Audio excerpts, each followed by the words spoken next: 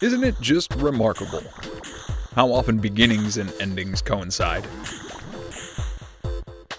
I'll give you a for instance. In the span of 48 hours, I became a dad and lost my father. Now I can hear what you're thinking. That's wild. And hell, you're not wrong. So I got a question for you. How the hell are you supposed to cope with grief when you're supposed to be wrapped in the glow of new life's joy? Honestly, I still don't know. Welcome to My Dad. I'm Dad. My name's Doug. This is a show for anyone who's ever loved, lost, and sought to make sense of those experiences. It's been 9 months since the birth of my daughter, and I'm still not sure I've entirely grappled with the loss of my dad. We're all constantly in a state of flux, right? Bouncing between endings and beginnings. It's so easy, so tempting, especially in times like these, to focus so much on those extremes that we forget to spend some time in the here and now. So this show is my attempt to chronicle what it's like to become a dad, reminisce about my father, and hope to learn lessons from the past to better position myself as a parent right here in the present. In that first month after the arrival of my daughter, I found myself constantly in awe of the majesty of new life. Yeah, it was an enormous and lifelong adjustment that had to be made, like fucking yesterday. But every coo, every nap on the chest, every loving glance shared with my wife brought a new joy into my life I'd only ever imagined. Mostly, that first month after the unfortunate collision of life and death was a blur of diaper changing, helping to care for my wife, who's a fucking champion, and finding a balance between all the raw emotions just spinning around in my head. All the newborn classes in prep proved invaluable for the kid. I feel like I know what I have to do there. But what are you supposed to do when you lose a parent, and you lose a parent that close to having your first child? I mean, come on. You'd think I'd have some sort of understanding of what to do there, given on the amount of books I've read and movies I've watched. But I didn't. I was gobsmacked. I kept thinking, man, I gotta remember everything about Dad. And then it struck me, in the next moment, oh man, I gotta try to remember everything about this kid's life. I know that's impossible. And a lot of it is probably gone already. But I held on to some things. Couple notable things that I held on to. One, she looked like a chicken nugget under the red light we used at night to keep an eye on her. It was like our own little fast food item. Order up, Mom, I think the baby's ready.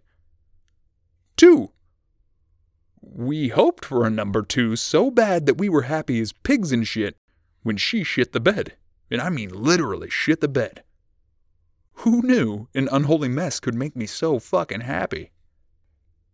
You know, someone wrote, when we were looking for parenting advice, that the nights are long but the years were short. And I'll be damned if that's not true. Dad's passing really hammered that lesson home.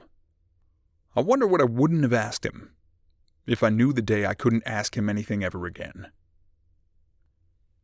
I wish I could tell Dad everything about bringing Maxine home. I wish I could tell him that I sometimes cry out of appreciation when a friend drops off a meal or sends along a card of welcome. But there's the rub. Soon half the cards are for sympathy and half are congratulatory. Dad, being who he was, would have loved that contrast. He probably would have said something like, These are damn good chicken and dumplings. Eat up, son. Doesn't matter if you're happy or sad. Every day I stare at a picture of him and I wonder if he'd be proud of the dad I'm becoming. But somewhere in the middle of all this change, I lock into something he and I loved and I find a way to have Dad with me again. A way for him to be with his granddaughter. Well, kind of. You see, Dad taught me all kinds of things. But chief among them, whether he knew it or not, was an appreciation for stories. Sorry, Dad. I never quite got the knack for soldering, but I am a fair crack at melting things. I know you'd appreciate that. Anyway, no contrivance for telling stories was off the table for Dad and I. Movies, books, spoken word, you name it. If the story was cooking, we were ready to gobble. So I began to tell myself a story. A story about empty chairs. I still don't know where I stand on afterlives or the concept of a corporeal heaven. But I really believe in the power of imagination. One night, holding Maxine at 2 a.m. or so Mom could get some rest, I looked into the empty chair across from me, and I imagined Dad sitting there. He wasn't doing much. I didn't need him to. He was just sitting there and smiling his warm smile, nodding his head. When she stirred or cried, he gently coaxed me to comfort her the way I imagined he comforted me when I was young. To this day, months and months from the time of his passing, I see him in empty chairs when I need him. I see him in the woods as I walk, or out in the yard during gorgeous sunsets. I talk to him and he just nods and smiles. Occasionally, when Max is really giving it a good wail, he winks at me and chuckles to himself. I know, Dad, best laid plans and all. It's been tough to do this without him. What I wouldn't do for his guidance. But he still found a way to give me comfort, even after he was gone. Now I know, he's only really as real as the stories I've loved since I was young. But I tell you what, Jurassic Park is just a story, and I can see it in vivid detail whenever I close my eyes. What's very real is the constant support and guidance I've received from members of my family, my friends, and thankfully, my mother. Ma, if you're listening, thanks for helping me grow into someone resilient enough to, I don't know, start a podcast to get through some shit in his life. I appreciate it. Becoming a parent has changed my life forever. Full stop. And losing Dad helped me understand that the selflessness inherent to being a parent is a gift only really understood by a kid in hindsight. And after uncovering that monumental truth, I think one of the best ways to honor the legacy of my dad as a parent is to constantly do what he wanted most for me to do. Talk to people, share stories, and hope to hell we can make a difference in each other's lives. In that spirit, here's a story about my dad parenting me that has proved an invaluable lesson in hindsight. So I was, I think 6, able to form memories, but the details are still a little fuzzy. Anyway, Dad loved to ice fish. I'm told it was one of his fondest wishes to bring his kids out on the ice with him for the first time. So there we were, up north.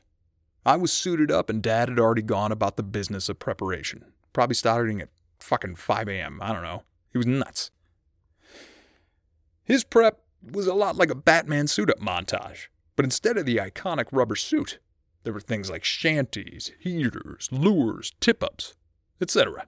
But if I'm being honest, I still thought his 90s winter aesthetic was pretty badass. Dickie and all.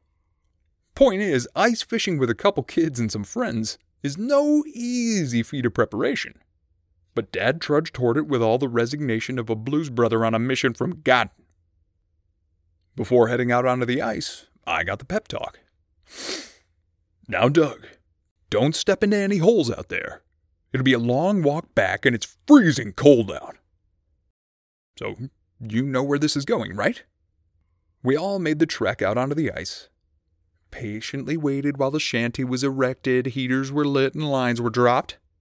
I vividly recall getting a little too close to the gas heater and burning a small hole in my mitten, but otherwise, I had a fucking blast for roughly 20 minutes before I came across the hole.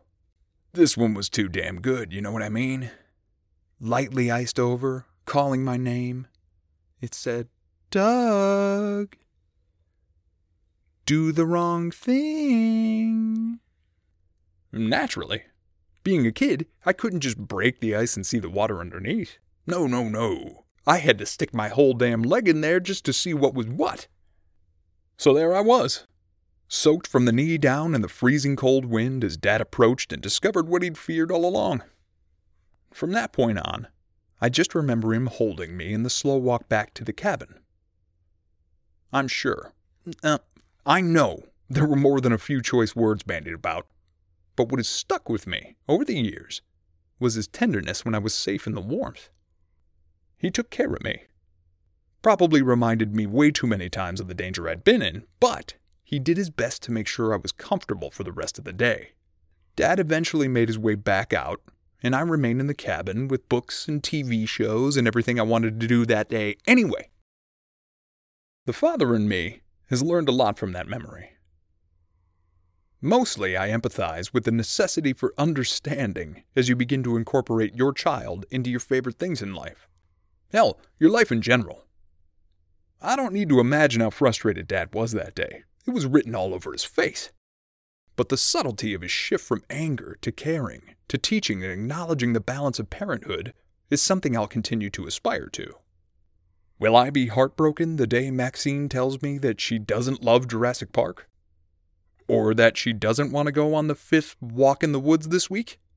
Yeah, probably. But I'd like to imagine I'll develop an understanding that I'll love what she loves just because she loves it. When I think about it, it's like Dad's been preparing me to be a parent my entire life. Thanks, Dad. I get it now. Hey man, sorry I stuck my leg in the hole, but you know what? You told me the boots were waterproof. How do you expect a kid not to stick more gear in the hole to see how much of that was waterproof?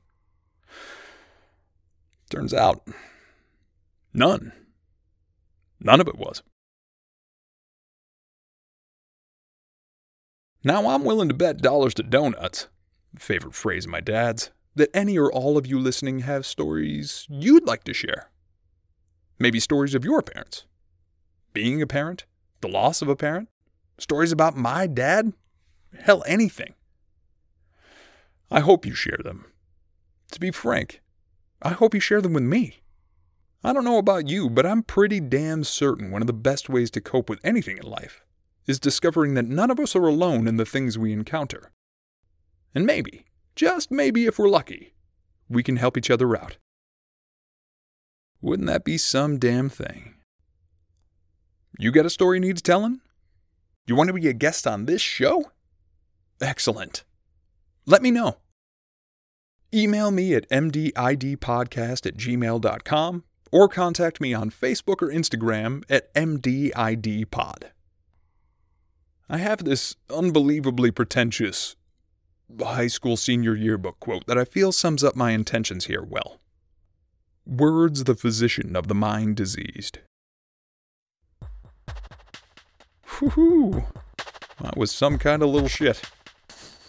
Thank you for taking the time to listen to the first episode of My Dad, I'm Dad. Stay tuned for more episodes weekly as I reminisce, reflect, and attempt to blend the past into the present to build a hopeful future. A very special thanks to Andy Bird for the music in this podcast. What can I say, Bird? I love you, man. And finally, here's some wisdom from Dad to bear in mind throughout the week. Keep your back to the wind. What do you want to freeze out there? I'll see you next time, folks.